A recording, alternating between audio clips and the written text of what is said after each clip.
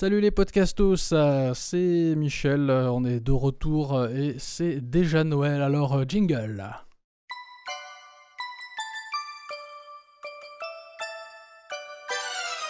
We wish you a reggae Christmas. We wish you a reggae Christmas. We wish you a reggae Christmas and a reggae New Year. Et oui, Noël, deuxième confinement, deuxième Noël, décidément ça n'arrête pas. Et pour ce Noël, en fait, en vrai, c'est pas le mien, c'est celui de Skadi Co que nous recevons ce soir. Bonsoir Skadi, ça va? Et bonsoir Michel, tout va bien. Écoute, je viens de faire mon unboxing et je me sens déjà mieux, le cœur léger, je dois dire. Et oui, c'est un podcast unboxing, puisque... Mais qu'est-ce que t'as livré, le père UPS? Oh, tellement de choses. Alors, je vous passe les XLR, les nombreuses vis qu'il me manquait. Mais surtout, il nous a amené un magnifique Zoom F6 Multitrack Field Recorder et de magnifiques Rode NT5 que nous utilisons tout à fait, dans lesquels nous parlons présentement avec la bonnette fournie à cet effet. Alors le Rode NT5 micro statique tout petit, et oui. donc normalement ça s'utilise en paire stéréo, Oui. Mais là on s'en sert comme micro-voix, ce qui n'est pas du tout l'usage prévu. Non. Mais pourquoi pas? Est-ce qu'on est des gens conventionnels? Je ne crois pas. C'est vrai, non, pas du tout. Les NT5 qui sont donc livrés dans une boîte absolument énorme comparée au micro. Je veux dire, elle est plus grosse qu'une feuille A4, quoi. C'est scandaleux. Plus grosse que 2 feuilles A4 presque. Ouais, disons à plat, quoi.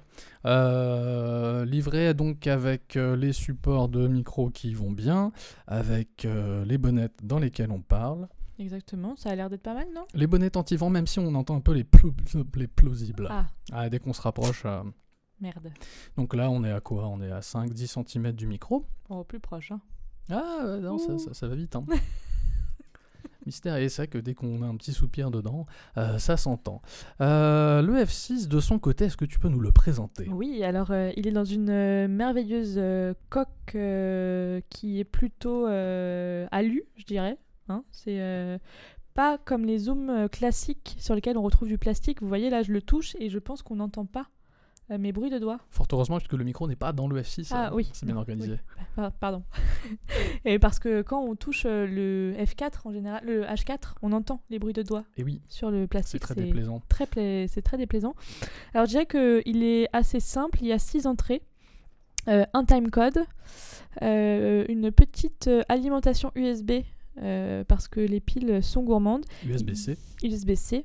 Il n'y a qu'une seule carte SD, malheureusement, il n'y a pas de carte de secours pour ce F6. Mais donc on a 6 entrées indépendantes, c'est pas mal du tout, une multitrack. Les boutons sont un peu durs, je dirais, hein, quand même. Ils sont un peu petits. Ouais, ils sont très petits, il ne faut pas avoir des gros doigts, mais moi ça ira. Et ben c'est pas mal. Ils permettent de régler donc, le niveau de chaque microphone dès le départ. Exactement. Alors on peut aussi remarquer qu'ils ont choisi de mettre des XLR qui ne sont pas couplés à des gros jacks. Et que du XLR, ouais. Exactement. C'est vrai. C'est vraiment que du micro, c'est pas de l'entrée autre, quoi. Et non, toi, qu'est-ce que t'en penses? Il a un petit slot pour batterie aussi, Oui. puisque c'est vrai qu'avec avec tous ses supports, ses grosses vis, ses petites ailettes, il a aussi le pas de vis spécial pied de micro, et même en fait c'est de micro d'appareil photo, donc c'est le genre de bloc qui est conçu pour être mis sous un appareil photo en fait pour les plus vidéastes d'entre vous. Exactement. Mais ici on fait dans le podcast, donc vous allez devoir tout imaginer. Exactement. Et il est pas très grand, ça c'est pas mal parce que dès qu'on passe sur du F8 ou sur de la mix-pré, on tombe tout de suite sur des gros blocs assez longs. Alors du coup ça permet d'être plus facilement au bouton. Mais là on est quand même sur de l'enregistrement 32 bits flottant. 32 32. Et donc, on verra aussi. Alors, est-ce qu'il y a du souffle là quand on parle dans les micros ou ça va? Eh bien, on entend vachement bien les plausibles. Alors après, là, nous pourrons revenir donc au NT5, ce tout petit format qui normalement marche en paire stéréo pour des captations d'ambiance absolument incroyables. Alors pour capter l'ambiance, je te propose déjà de trinquer, histoire de voir si ça, malgré le cardioïde, on peut trinquer derrière. Peut-être que ça s'entend, peut-être que ça s'entend pas. On le verra saura bien. après. On peut gigoter sur nos chaises aussi, Oui, conformément au test vrai. habituel. C'est vrai. Peut-être que ça s'entend, peut-être que ça s'entend pas. En tout cas, pour les voix de près, c'est vrai que c'est un petit peu agressif. Alors, on va peut-être monter un peu le niveau et nous éloigner Allez. de Montons toutes le ces niveau choses-là. et éloignons-nous des micros. Alors moi là je suis au maximum du maximum. Là, tu es au maximum du mien aussi, d'ailleurs, non? Ouais, j'ai Voilà. tout augmenté. Alors, la bonne nouvelle, c'est que a priori, il n'y a pas de souffle de C'est préamplification. pas vrai. Écoute, Oh là là. C'est Noël. Oui, tout à J'ai fait, les yeux qui c'est brillent, Noël. je me sens mieux. Donc là, on est dans les 20, 30, 40 cm du microphone. On entend déjà un peu plus le salon. Ouais, On entend déjà un peu plus l'ambiance. les petits... Voilà, vous êtes en fait ce soir dans mon salon. Et oui. Et vous pouvez en profiter. Alors, normalement, on va pas orienter pour le mixage en stéréo parce qu'il n'y a rien à capter dans mon salon. Voilà. Il faudra repasser pour une autre fois pour plus de field recording. Est-ce que du coup, tu penses que ça va t'ouvrir la voie du field recording? J'en suis quasiment sûre. L'idée, c'est d'aller essayer de capter de l'ambiance, puisque ces magnifiques micros là en paire se mettent sur une barre que j'ai achetée. Une barre de couplage. Exactement. Et alors, t'es plutôt AB ou XY? Eh ben, je suis plutôt... ça dépend. Ah. Heureusement que la barre est flexible. Là. Heureusement que la barre est flexible. Je suis plutôt XY sur de l'ambiance casque. Et plutôt AB si on est dans un studio de mixage avec des instruments, je dirais. Donc voilà, ça va permettre d'avoir les deux potentiels. Et j'espère surtout un truc, c'est qu'il n'y a pas de souffle au SM58, mais visiblement ça ira quoi. Bien, nous pourrons compléter ce test en branchant le SM58 et chanter du rock'n'roll dans le F6 Exactement. pour voir si ça souffle. Et oui. Tout de suite, le temps de brancher. Et nous revoici en ligne. Alors du coup, je vais pouvoir me rapprocher un petit peu du micro. En fait, on a découvert un truc sur le F6, c'est que le niveau d'enregistrement de chaque micro ne se règle pas, non pas sur... voilà, je vais arriver au bon niveau. Non pas sur la petite molette, comme on pouvait s'y attendre. En fait, la molette, ne fait qu'un petit ajustement. Voilà. Et on était au réglage de base qui fait plus 22 dB, ce qui n'est pas beaucoup. Non. Moi, je suis passé à plus 40, toi, tu es passé à plus 60 parce que tu as un SM58 et tu es un peu trop fort. Oh là là là là. Ou pardon, excusez-moi.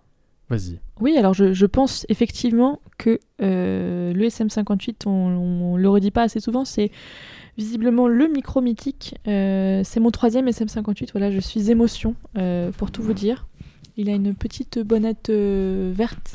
Et ce SM58, il est beau, il est tout neuf, il n'a pas encore de POC sur sa jolie... Il n'a pas fait assez de scènes rock'n'roll. C'est ça, et personne ne l'a laissé tomber en mode SM58.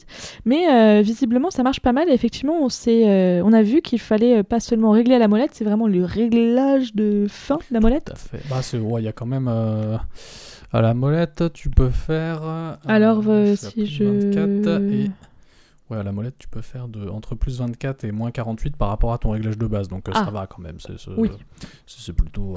tu peux couper, par exemple, la chic, éventuellement un micro qui soit un peu trop bavard. Excellent. Ça, j'aime beaucoup. C'est important. Tout à fait. Et alors, au niveau du souffle, Marty, comment est-ce qu'on est ? Écoute, au niveau du souffle, je n'en ai toujours pas entendu. C'est pas vrai. Alors, toutefois, on est un peu plus... maintenant qu'on amplifie, on a un peu plus les sons d'ambiance, quoi. C'est quand même...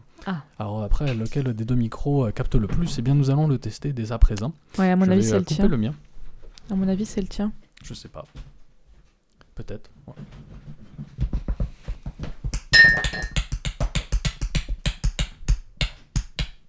Par contre, on entend bien dans le pied de table aussi. Et oui, le pied de table qui n'isole pas tant que ça. Ah oui, il était petit. Alors maintenant, je vais plutôt passer Ah oui, tu peux carrément muter complètement. Donc là, je suis plus en solitaire sur mon NT5 et même exercice. Ouais. Ah là là. Magnifique ambiance de salon. Oui. Eh bien, voilà, je crois que maintenant que je peux te rendre ton micro aussi.